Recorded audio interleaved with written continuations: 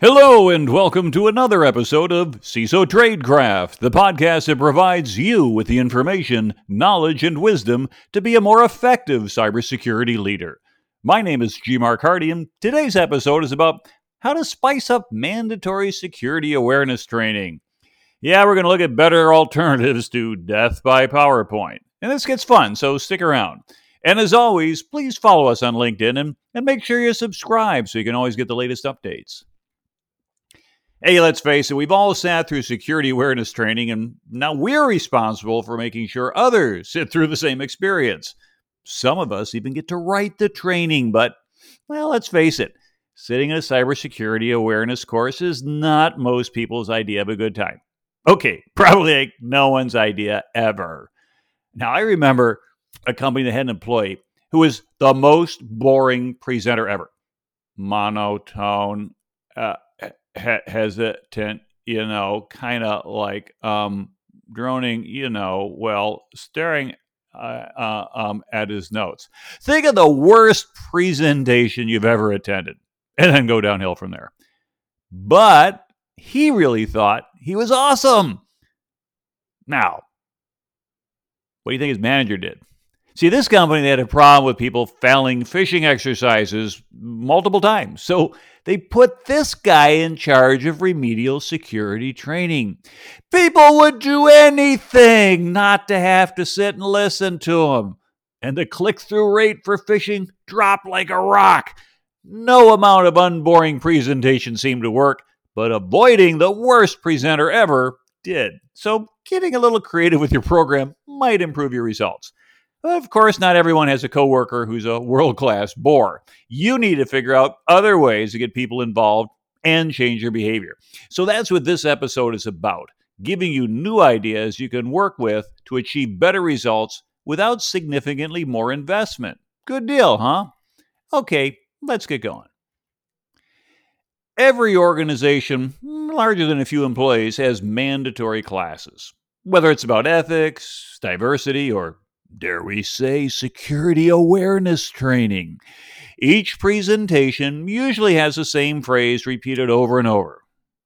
I'm sure you've heard it and will recognize it. Any guesses? Yeah, you know what it is. It's next slide. That's the battle cry of death by PowerPoint. Yet PowerPoint, as popular as it is, and I recall one British officer observing that PowerPoint was the language of the Pentagon, is not the most powerful way to get your point across. Sorry, Microsoft. If we recall the advice of Chinese philosopher Sun Tzu, who lived around 245 BC, what I hear, I forget. What I see, I remember. What I do, I understand. Loosely translated, but you get the point. The key to making cyber awareness training a learning activity that is fun and engaging is engagement. To do that, we need to get out of just giving a lecture and involve our audience. Remember, the goal of cyber awareness training isn't just to create awareness, it's about creating an organization that possesses cyber vigilance. So I'm going to use an unusual reference to make the point. Imagine that you have the responsibility to identify the best way for millions of young people to learn important concepts. Now, think about how you can get a teenager to pay attention. Now, for my fellow parents, that sounds like Mission Impossible right there. Well, that's a continuous challenge facing the Boy Scouts of America. Now, I personally spent several years in scouting, and although today that organization is embroiled in some very unfortunate legal issues, my experience was that of caring, knowledgeable adult leaders who took a great interest in helping us mature ethically while learning life skills. I was visiting my mom a few weeks ago, and then going through the attic, I found a bag with my old Boy Scout stuff, merit badges, jamboree patches, and even an old copy of the Boy Scout Handbook. A useful methodology in the modern version of that handbook is the EDGE method. It consists of 4 steps. E, explain. D, demonstrate. G, guide. And E, enable. Now let's imagine you have a number of boys on their first camp out, and Friday night's treat are going to be s'mores, right? We know what those are.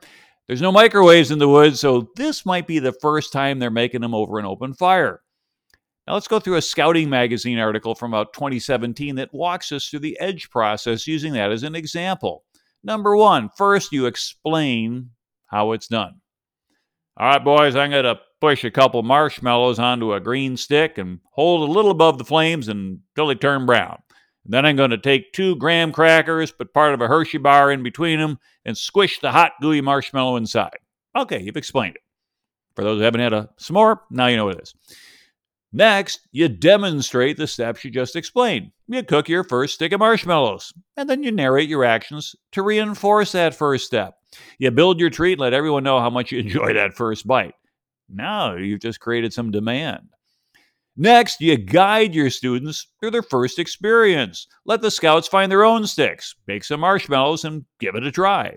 Now offer help and advice if needed, like don't get too close to the flames or your marshmallow will catch fire. And then finally, you enable them to succeed. Step back, sit down, and watch. Here's the key. No longer offer help. Let them figure out if they do something wrong. No one's going to die. So some of the biggest opportunities for learning come when you don't give help and the student must figure it out.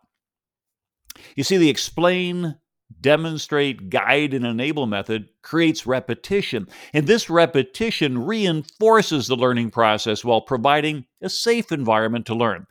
Kids don't need to be experimenting with fire until they've seen it explained and demonstrated first. So why not use this type of methodology to teach in your next offsite? Now, back in 1936, William Hillcourt from the Boy Scouts of America came up with another great concept. Scouting is a game with a purpose. Now, I think there's a lot to be learned from this idea.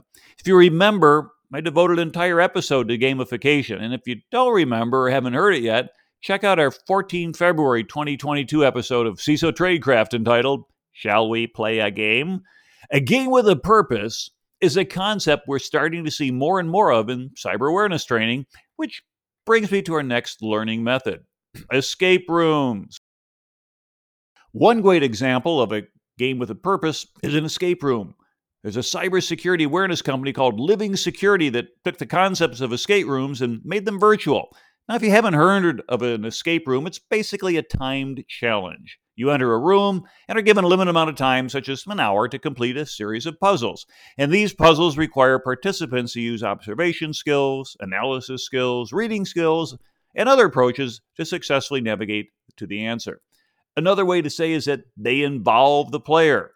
Now, after participants finish the escape, they talk about their shared experiences and get debriefed on the total time it took the group to complete the challenge. Now, one team might have completed the challenge in 45 minutes, while another team just took 43. Now, what would you expect the slower team to have? Like, can we try it again?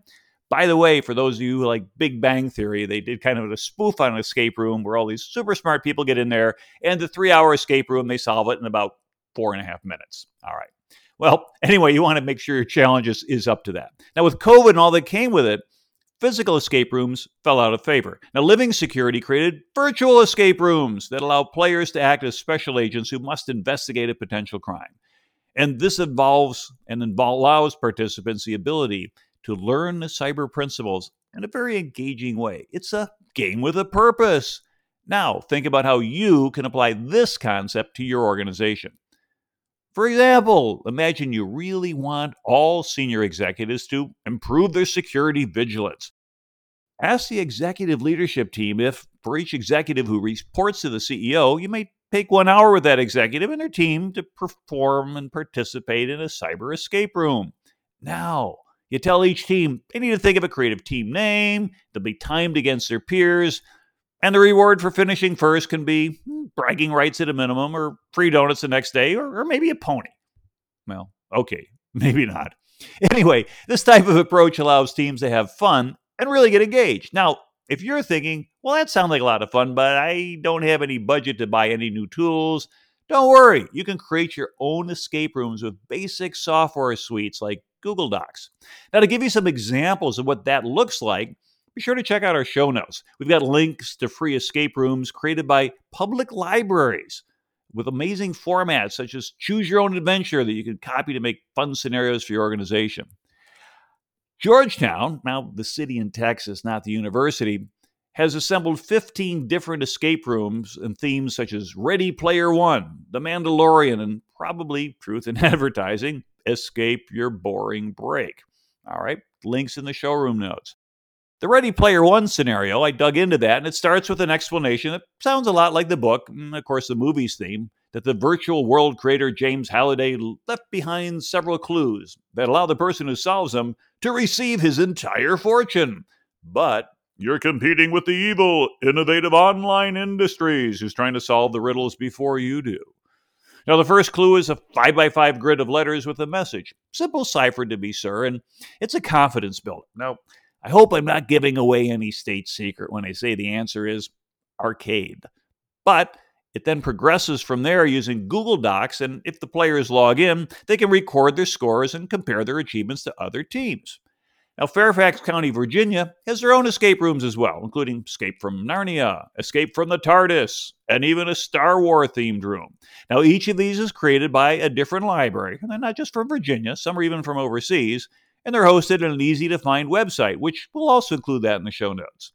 You see, escape rooms can be fun, but most of those that are available don't necessarily feature a security awareness theme, although I'm pretty sure they're out there right now. And as we said, we already mentioned one that we've run into before, and that's going to be the company that's providing these escape rooms called Living Security. Not to kind of pitch them, they're not sponsoring this episode, but it was an example I know. So if you're an escape room company out there and you do it and you compete against them, give us a call. We'll give you a shout.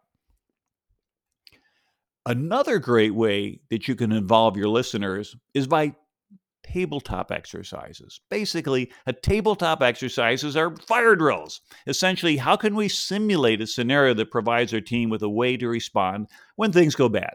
We can look in our business continuity plans to see major risks that can cause harm to our business. We then say, hey, let's simulate that this scenario happens. How would we respond to this event as it unfolds? Now, there's a lot of opportunity for success, as well as generating some lessons learned. Now, here are 3 examples of common lessons learned. The first lesson is that exercises create accountability and responsibility. You might get to a decision point in a tabletop exercise such as, should we pay the ransomware or not? These critical decisions take time. Is it the CISO who makes the call? Is it legal? Is it the CEO or even the board? If you've established procedures that have already determined who makes the decision, then you save time, which is key during an actual incident. Just like it's important to practice getting out of a building quickly when it's filling with smoke and the fire alarms are going off, in a cyber emergency, everyone should know exactly what to do. Admiral Rickover, the founder of the United States Nuclear Navy, had said, anyone who stops to think in an emergency shows a severe lack of training. All right, so remember that. You want to create tabletop exercises that come up with questions like, who should be in charge of this? And how long should this take? And who ultimately approves this finished work? You see, you can use those scenarios to build better response plans, and then everyone benefits. Another good lesson for tabletop exercises is observing a breakdown in process.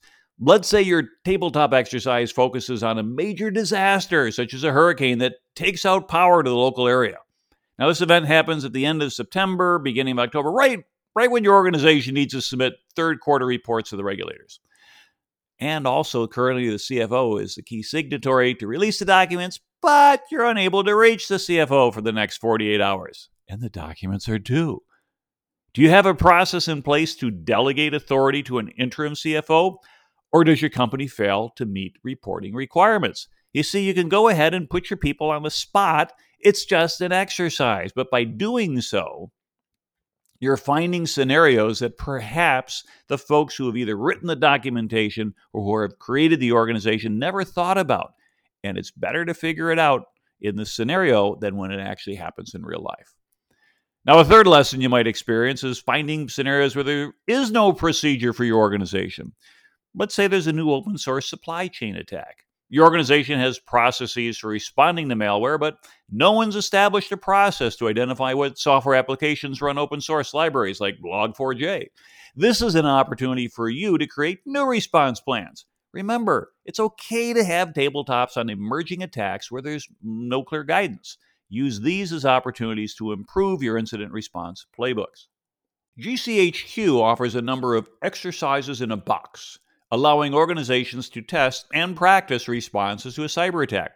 I went through a few of them, and some of the scenarios include a ransomware attack delivered by phishing email, mobile phone theft and response, insider threat leading to a data breach, third-party software compromise, managing a vulnerability disclosure, and even supply chain software.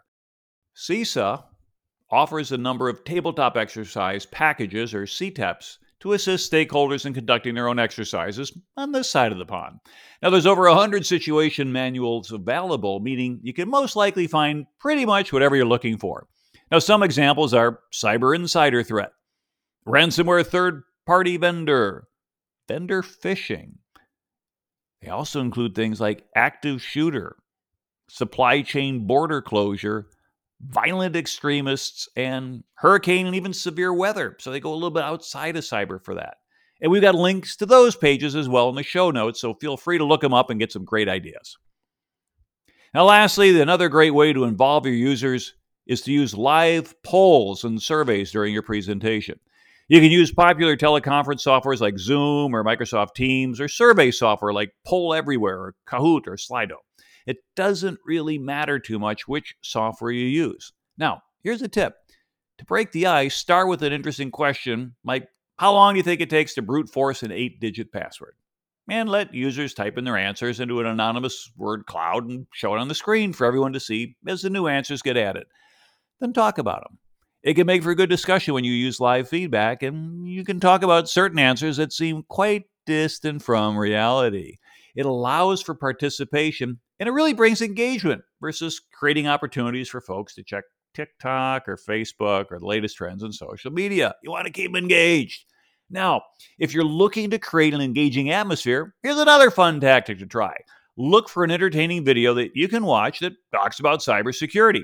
Now, if you need some examples, let's take a look at some online security awareness training. Major security awareness vendors like KnowBe4 have dozens of resources available for their customers. Now, Adobe and Speechless Inc. also have videos, but the National Cybersecurity Alliance offers 8 short downloadable videos. They're at staysafeonline.org, and we'll put the full URL in the notes. Now, here you can watch short, entertaining video clips, just a couple of minutes each, of people making, poor cybersecurity choices. Then you can do a poll and talk about, as a manager, what could we have done to prevent this action? Use it to talk about, the stupid things that people do without blaming anyone or any organization. Certainly not anybody that everybody knows. See, now you've got a novel way to invite people into the discussion and increase their understanding. Okay, let's summarize. We talked about 5 great alternatives to death by PowerPoint. Number 1, the EDGE method. Explain, demonstrate, guide, and enable. Number 2, escape rooms, virtual as well as physical. Number 3, tabletop exercises. Number 4, polling. And number 5 would be short videos from online resources. Now, if you want to make your own video, that's fine, but the whole idea is that we're looking for solutions that don't cost a lot of time and money and effort, but will still be engaging. Now, of course, you can still save that PowerPoint deck for remedial training. I mean, who knows? You get a bad enough presenter, no one will be willing to cause a cyber incident anymore. All righty. That's a lot of stuff in a short period of time, and that should probably wrap it up for today's show. Remember to take your program from security awareness to security vigilance by involving your listeners. They'll remember more, and you'll get invited to speak more often because you're more interesting to listen to, and that's a win-win for everyone. So thanks again for listening to today's show, and if you like what you heard, please share the episode on LinkedIn or hopefully leave us a 5-star review on Apple Podcasts. We'd love to reach more listeners, and we need your help to do it. This is your host, G. Mark Hardy, and until next time, thanks for being with us, and stay safe.